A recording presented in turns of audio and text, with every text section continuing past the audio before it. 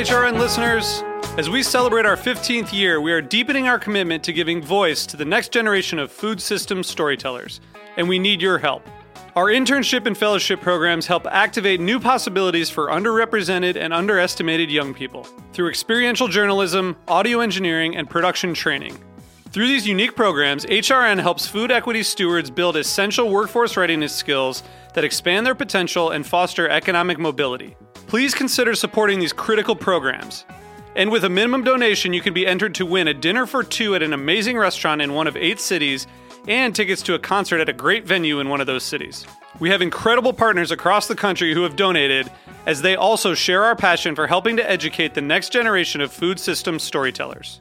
Check out heritageradionetwork.org/15 to donate and enter to win today. That's heritageradionetwork.org/15 to donate and enter to win today. And make sure you donate before March 31st. Thank you. This episode is brought to you by Visit Ithaca. Ithaca, New York boasts an authentic craft beverage experience, tasty farm-to-table culinary adventures, and scenic outdoor recreation among 150 waterfalls. Plan your trip today with help from visitithaca.com. This is Dana Cowan, host of Speaking Broadly on Heritage Radio Network. I've been a part of the HRN community for a couple of years now, and even after all that time, I'm constantly inspired by the incredible voices on our network. Each week, I record my show with a window out onto people eating pizza. Why is that important? Because this is food radio. I am excited to bring the listeners incredible stories from women in hospitality, people who care enormously about food, where it comes from, and the stories behind it. All of us here at HRN make food radio because we love it.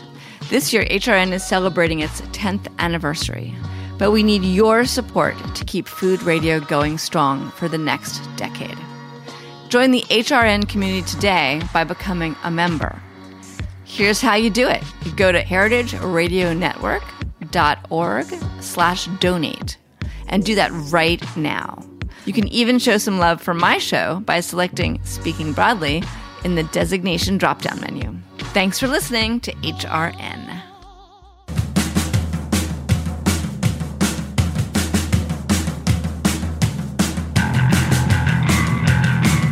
Hello, this is Dana Cowan, and you are listening to Speaking Broadly on Heritage Radio Network. Each week, I interview an extraordinary woman whose journey fascinates me, inspires me, and makes me a better person. Today, I am excited to be in Charleston, South Carolina at the FAB conference, where I'm surrounded by extraordinary women, but I've chosen a couple to highlight here. One with me today is the extraordinary Krystal Mack. Krystal is a food artist, and I discovered her work and her pie, which is what she was known for first. Artist, pie, those things go together. Krystal, welcome to Speaking Broadly. Thank you for having me, Dana.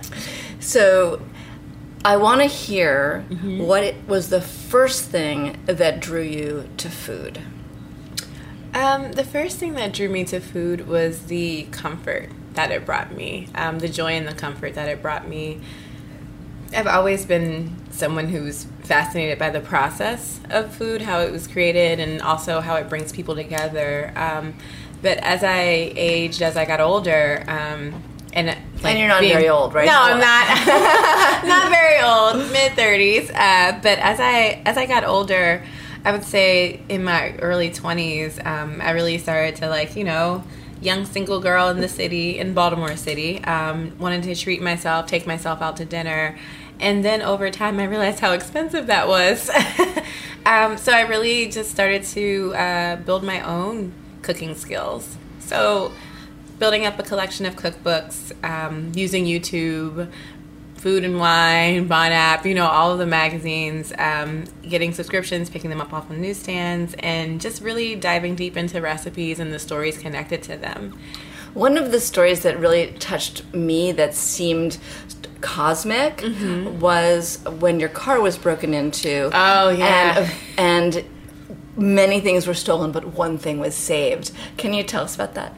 Yeah, so I was working in Southeast DC at a restaurant, and I was in a rush to get into work, and in that rush, I left a backpack in my car, and the backpack had my laptop in it. And when I had gotten off of work that night, I got in my car, and was ready to pull off, but I just felt this cold rush of air, and I looked over, and someone had broken into my car. And I was like super heartbroken, but the one thing that fell out of the bag was Leah Chase's cookbook. I know, I was like, it was a Leah Chase cookbook that she actually signed. Earlier that summer, she was on a cookbook tour because the Dookie Chase cookbook had just been released. And she had another cookbook that was called And Still I Cook, kind of like And Still I Rise, Maya Angelou. And that book, I hadn't quite yet cracked open because I was still going through the Dookie Chase cookbook. But that night, I took it home, and it was a few days before into the new year of 2000. So it was like the end of 2017. And as we had spoken about before, I had such a crazy 2017. I had lost my father that summer, about a week or so before Father's Day. And then about a month or two later, I closed my bakery. And so it was just a year of great loss. And then it was 2 days before the new year, and I was losing, I'd lost my laptop, which essentially had all of my business documents, photos, things that I knew I just could never get back, or I could get back, but would be a pain to acquire. So it really was just like, what a way to end the year, Like, of course, it's just only right that I close out the year with more loss. But that book, I took it home, and New Year's Eve, I took it home and read it all the way through, and every chapter just was so full of inspiring messages and stories. And what were some of the ones that inspired you the most? The ones that inspired me.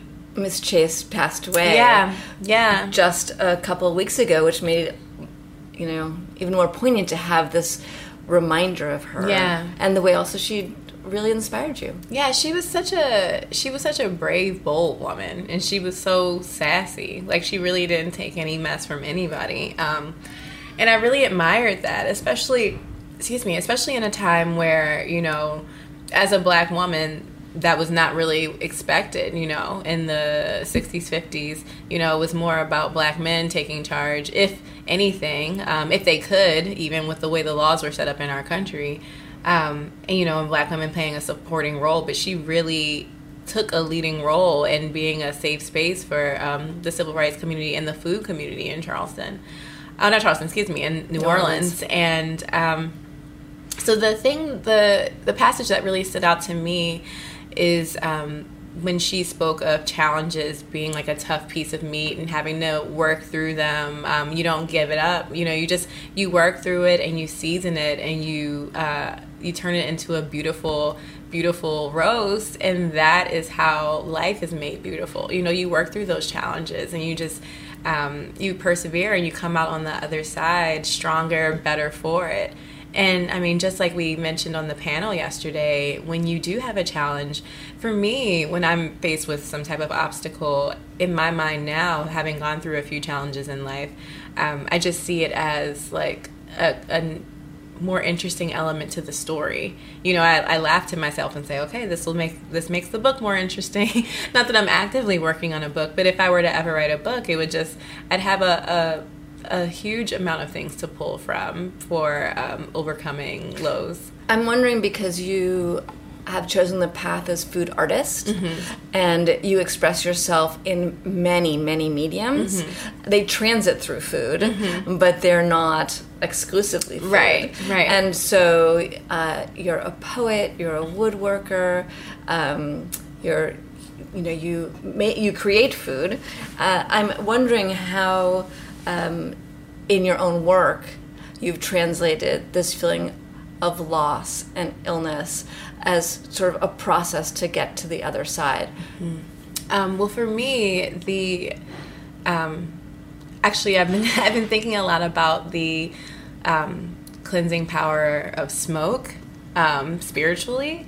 And that's something that I'm actually going to be focusing on soon in August. I'm going to be including that in the part of my residency at Marble House Projects in Vermont.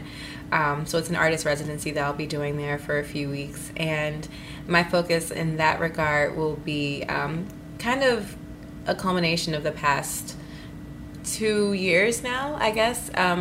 Formerly creating work that is going to touch on my healing process and my journey from 2017, the closing of Black Sugar and the passing of my father, to now. For me, it'll be smoking woods and using those, using certain types of wood for smoking fruits, vegetables, desserts I have in mind, but then also creating utensils out of the same woods that the items are smoked with.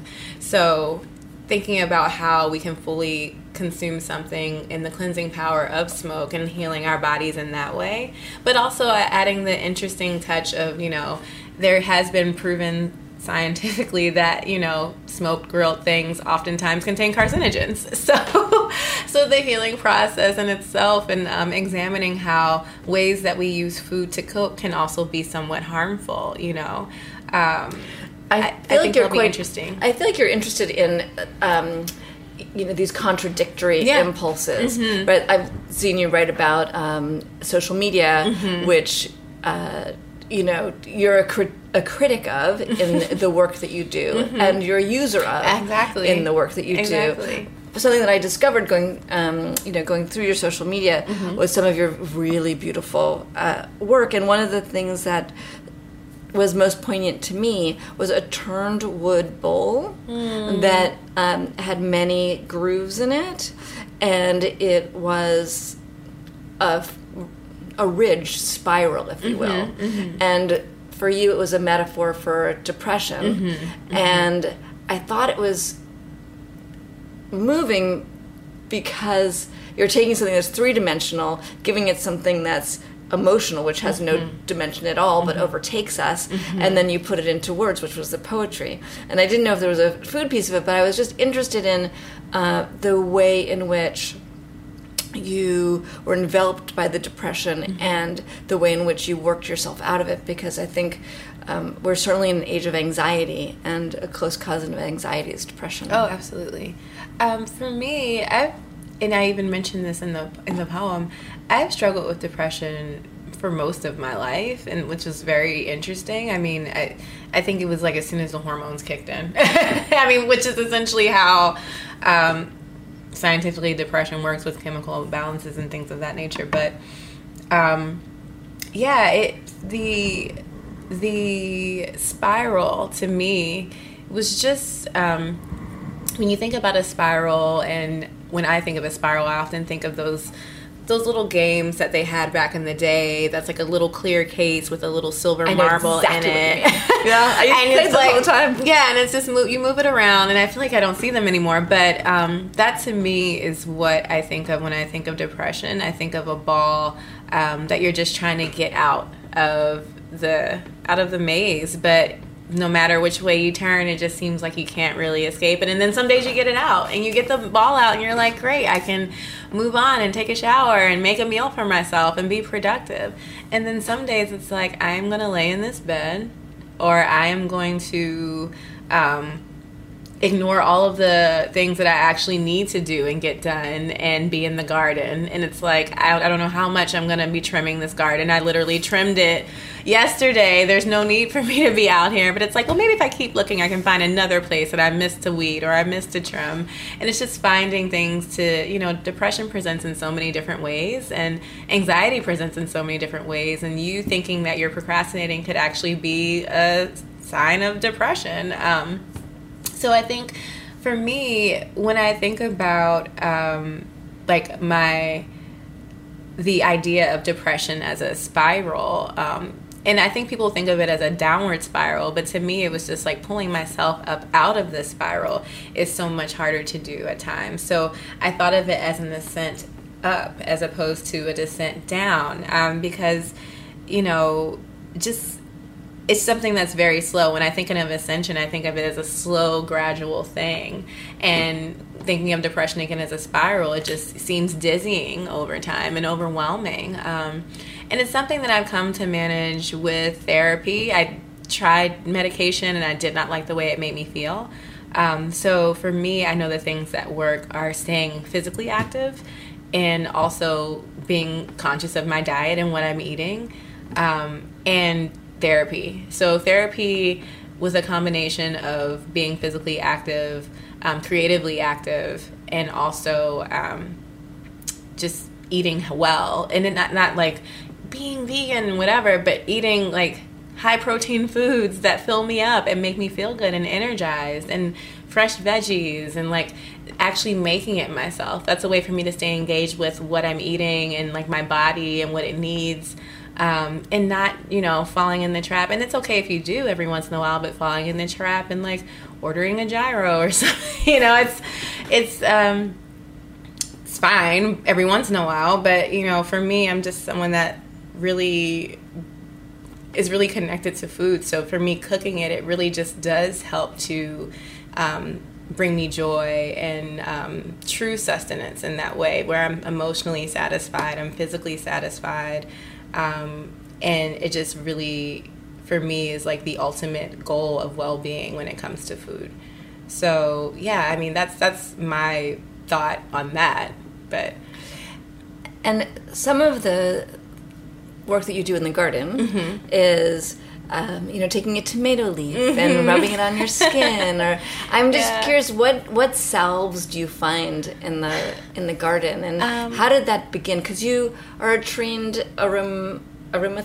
I was an esthetician, actually. I was a licensed esthetician before I got into food. I was actually working at Red Door Spa, and I left to go work as a line cook, which I went from like tranquil, relaxing spa music to crazy, hectic garde-manger night. Okay, life. wait. We have to pause there. So, how did you make that choice? That is so different. Oh my goodness. I don't know. It was just I actually made the choice because I gotten offered a job to go to Red Door when they were rebranding from the Elizabeth Arden Red Door Spa to Red Door, or like Red Door Spas, and they had just opened their new location in Manhattan, and they were looking for employees, and they had invited me to apply because I was like one of the like higher retention estheticians in the region in the Mid-Atlantic, and they were like, please come up, we'd love to interview you. So I came up, did the interview, it was beautiful, and they wouldn't offer me a relocation stipend, and I was just so frustrated by that because they wanted me to move to New York, and I think at the time when I had looked into it, a U-Haul from Baltimore to New York was like $1,000 or something like that, and it was just to get into the city.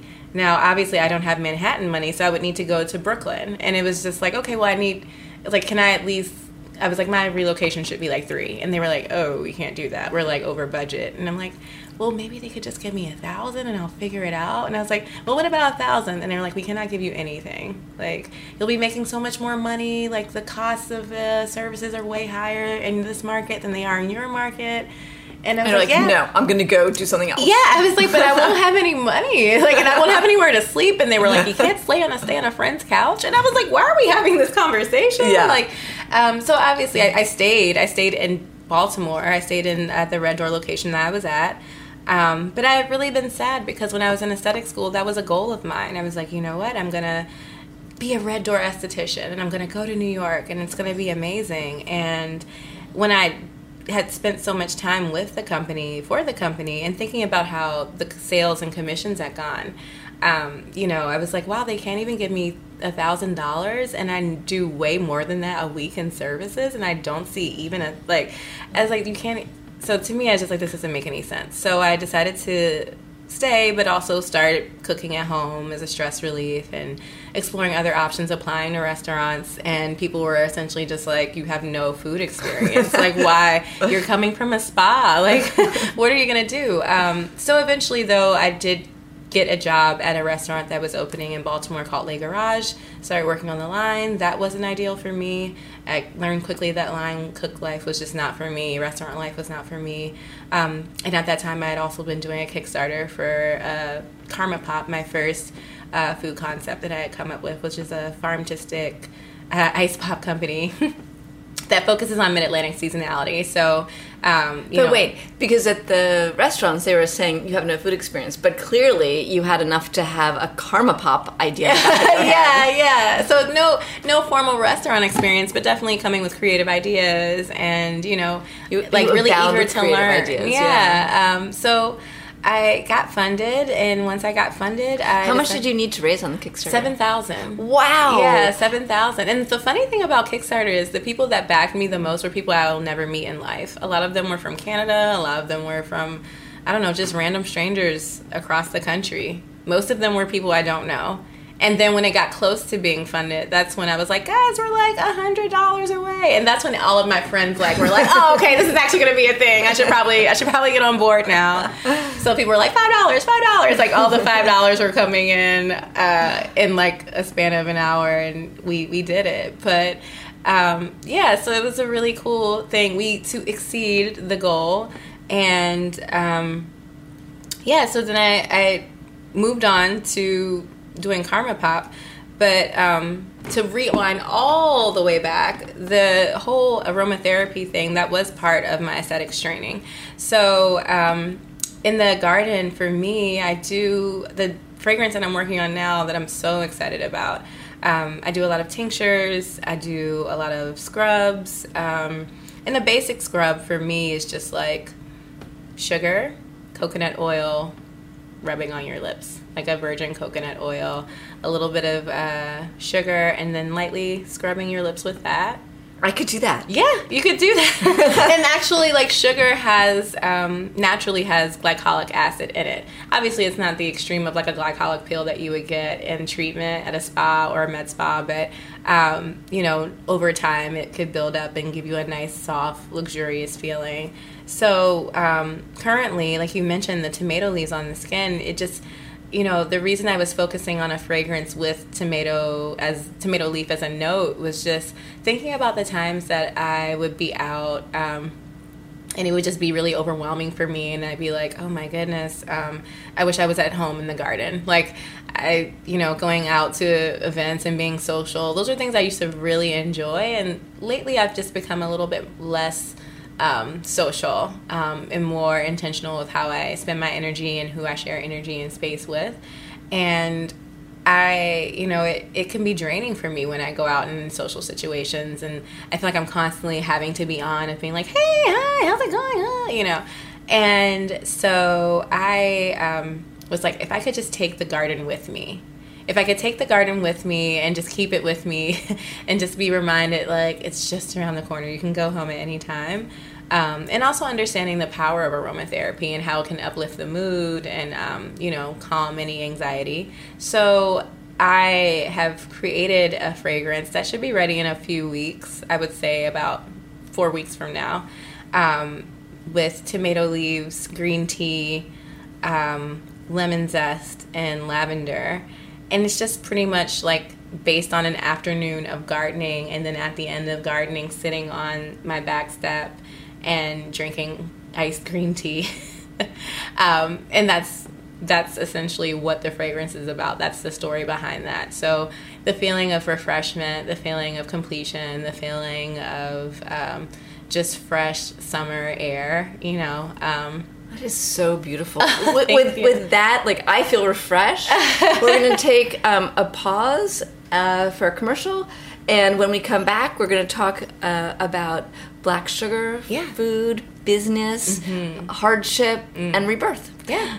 So stay with us. There's a lot more to hear from Krystal Mack.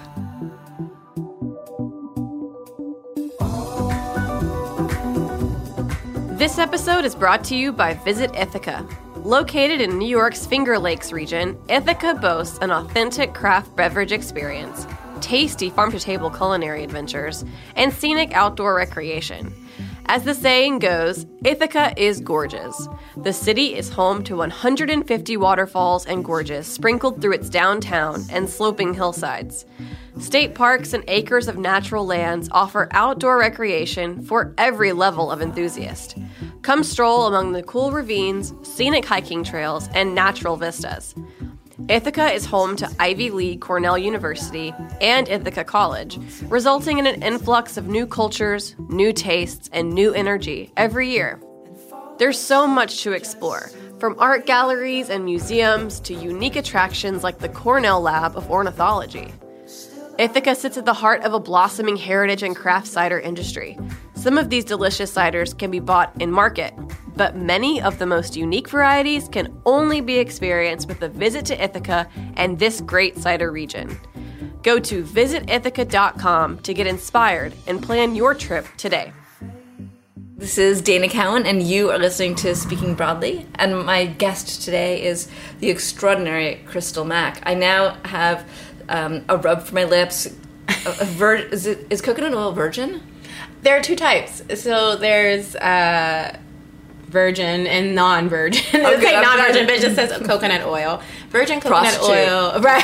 The virgin coconut oil is the coconut oil that has the coconut smell, the extra coconut smell. Like, good to know. And then just regular coconut oil is just pressed, pasteurized coconut oil. That's so interesting. Anyway, not to distract from what we're about to talk about, but I'm ready to get my beauty tips here. So, Krystal had an incredible pie company, and it started with a bike. Mm-hmm. I like the way bike and pie have so many of the same letters. There's something about it. But you were the first biped pie company, at least in Baltimore. Mm-hmm. How did that begin? It began by so Karma Pop came first, and a lot of people were, not too thrilled with the idea of financially backing a business that would only be running 2 months out of the year. And they're like, so what are you going to do the rest of the year with the tricycle? And, my response was, I could sell pies, and I'll call it Pie Cycle. And they were like, oh, okay, great, here's $10. And I was like, okay, now I have to, follow through and, put my baked goods out there. And interestingly enough, the baked goods took off way more than the ice pops. And I guess that was because of the 2-month model for Karma Pop. But yeah, people were really into the baked goods, and so much so that I was eventually approached by developers to have a bakery in a food hall in Baltimore. And what kind of pies did you bake? Oh my goodness. My favorite and most famous one, it seems, locally would be my honey lavender pie. It has a really beautiful braided crust that I love. It looks like a little braid on the around the rim of the pan. But yeah, that was my very favorite, and it had a little bit of vanilla bean sea salt on the top and lavender buds as well. That sounds beautiful. Oh, thank you. Yeah. So, and just, I had this image in my mind of what a bicycle would be, but did you ride the bicycle around? Yeah, I rode it around. You did? Yeah, it was 120 pounds with nothing in it. 140 pounds with nothing in it. And it was only 3 speeds. And if anyone's ever been to Baltimore and rode a bike in Baltimore, you know that it's very hilly, and I did not factor that in. And it was truly a pain. It was a pain. But I will say that was one of the times that... So were you an ice cream person? Yeah. You rang the bell, and then all the kids came, or the grown-ups came? Yeah, I would ring a bell, I would yell. And the thing that was cool about that, it was definitely... And I would also announce online. That was the bigger yell. But then I would show up and be like, pie, I'm here with the pie, come get some. And it would kind of harken to the days of... we have these fruit and vegetable vendors that ride around Baltimore with horses. They're called Arabers, and they ride around with their wooden carts and still? Wow. And their horses, and they come get your watermelon, come get your bananas.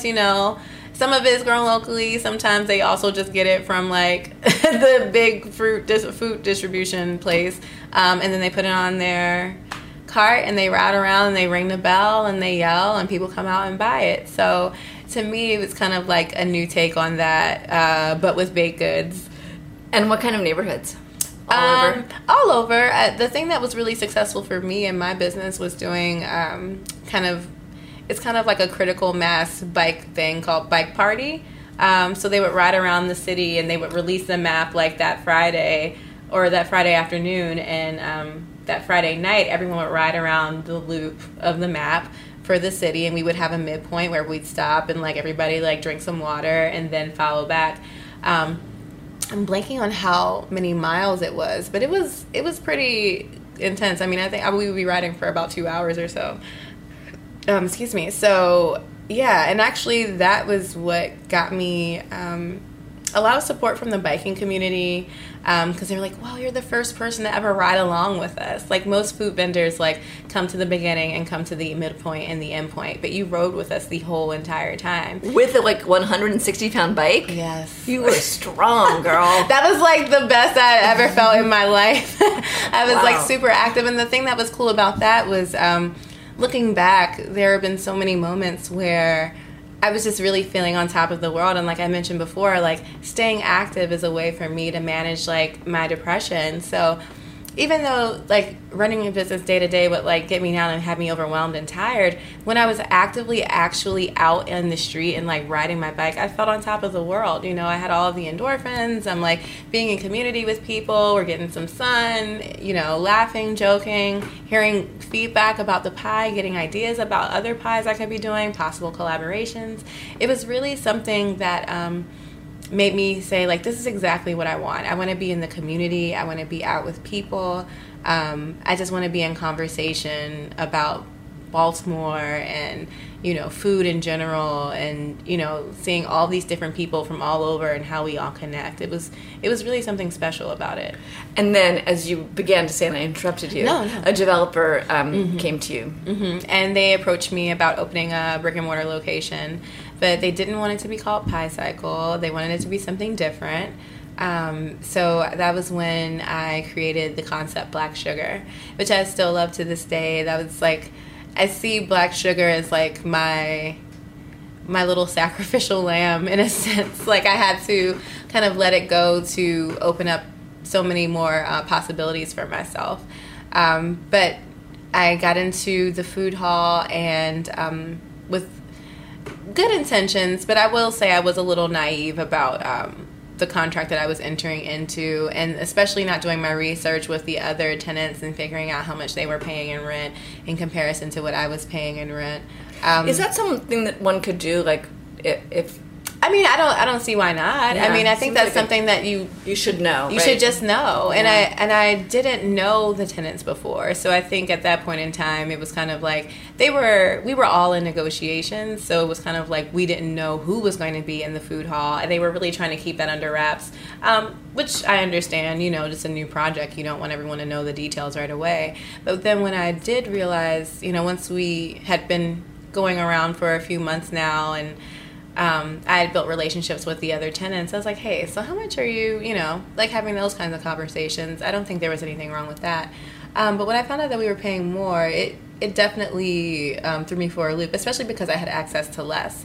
There wasn't a possibility for a proper kitchen in my space. There was no vent, so I had to rent the kitchen in the back of house. But I was only allowed to rent it for 3 hours a day, every day, which there was no way I could bake enough in 3 hours to be open from 11 to 11, you know?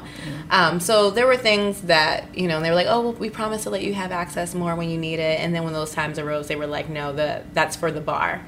You know, they owned the bar within the food hall space, and that was their, like, bread and butter. That's where they were getting the money from. So they definitely prioritized that. I think there are a few people who were a part of the project that had good intentions and weren't necessarily aware of how or Black Sugar, I should say, how I was being treated, or how the contract was structured. That definitely helped me get out of the situation. So I do want to shout them out. But so Chris Janian. Hi, Chris, wherever you are. But he definitely was someone who I have considered an ally in regards to fighting for me to keep my equipment. That was something that they were almost trying to take away from me. But he was like, we want Krystal to be able to walk away and create more than what she could before she got into this situation. So he was really supportive in that regard. And I think that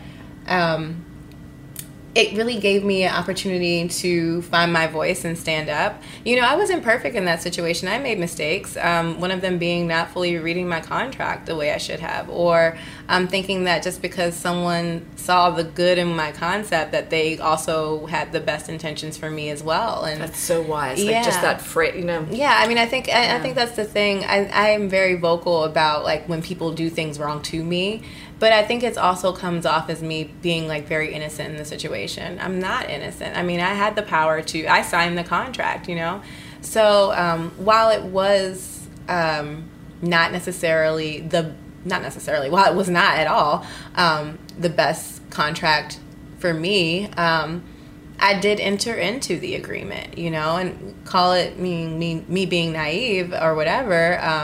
At some point, I do have to take responsibility, and I am taking responsibility, and I have taken responsibility. And I think the biggest way I chose to take responsibility was by making my exit out of the food hall.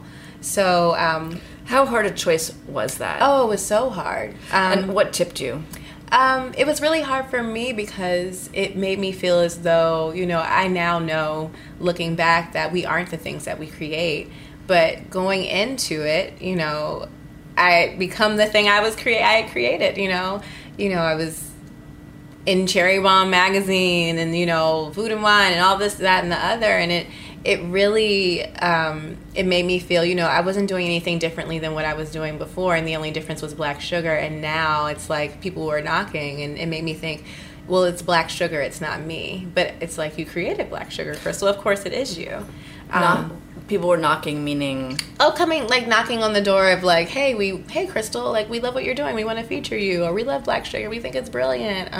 Tell us more, So it's to go from being someone who was barely really getting local press every once in a while to getting national press, and, it's just weird. It's strange and I do have a Google alert on my name. So just because I want to know like what's happening out there with my name. But it's interesting to like wake up one day and be like, Krystal Mack on Eaters, Baltimore's hottest new restaurants, or Krystal Mack on USA Today, like, things that it's really weird. And to go from nothing at all to getting all of these things, and then thinking to yourself, well, does that mean if I walk away from this, I'm walking away from a future that could be something really great? I'm ending a chance to, sure, these people are excluding me now, but I could turn the tables on them and continue to grow my business, and then, eventually leave in 5 years and have my own thing. And it's like, do you really want to go through all of that though? Just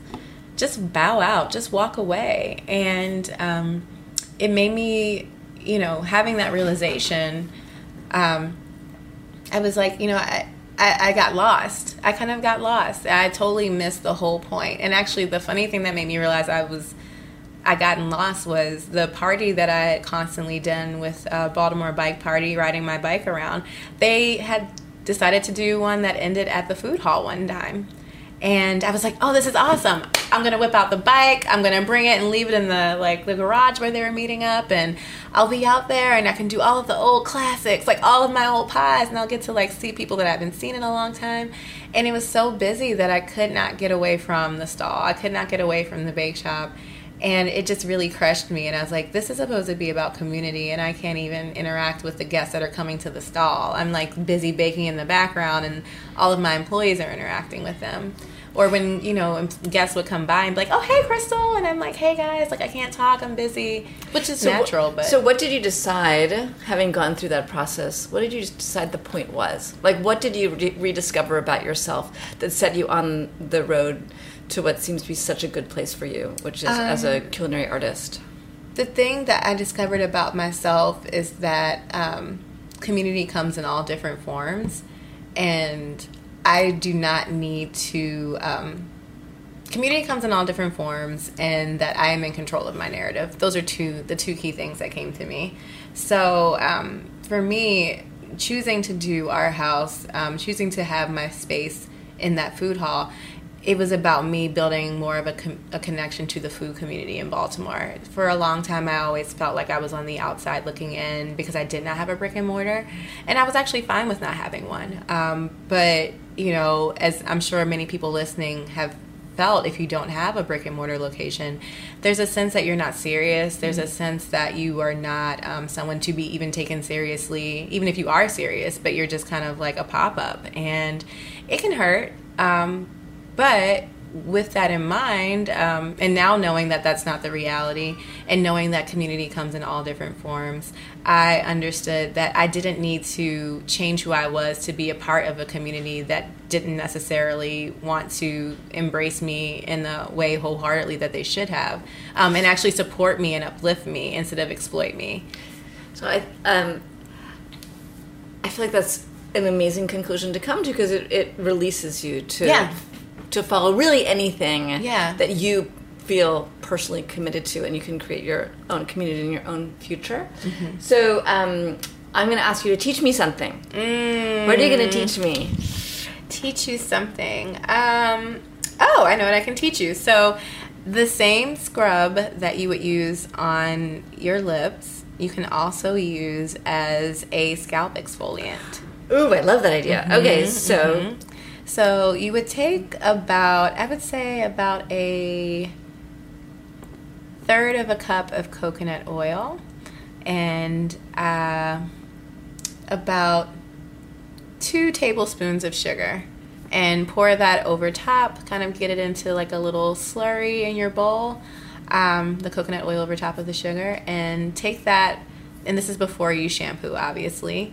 And not obvious to me, so it's good you said that. Part your hair. I would do parting your hair in sections of 4, and like kind of slightly massage your scalp with the coconut oil sugar mixture, and just really lightly get in there. And the warm water will dissolve the sugar, and the coconut oil will act as like a preconditioner to your hair and your scalp. It's really nourishing. And also coconut oil has probiotics in it that are really good if it's nice, good quality coconut oil.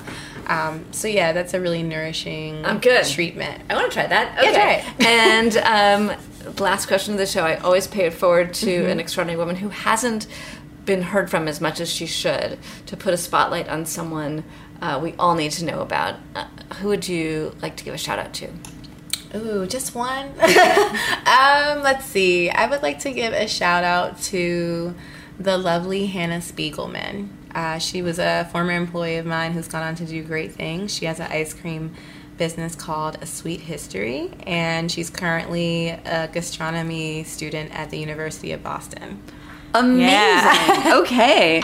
Well, with that, we conclude this episode of Speaking Broadly. Where can people find you, Krystal? So if you're ever in Baltimore, please hit me up. And you can hit me up by going on Instagram at Krystal, Krystal, the letter C, and Mack, M-A-C-K. So Krystal C. Mack is my Instagram handle. That's the best way to reach me. You'll find my email and everything else on there as well. That's great. And you guys know where to find me at Speaking Broadly on Insta. And thanks so much for listening. And if you like what you hear, go to iTunes or other places where you can find podcasts and subscribe for more wisdom from remarkable women. Have a really great week.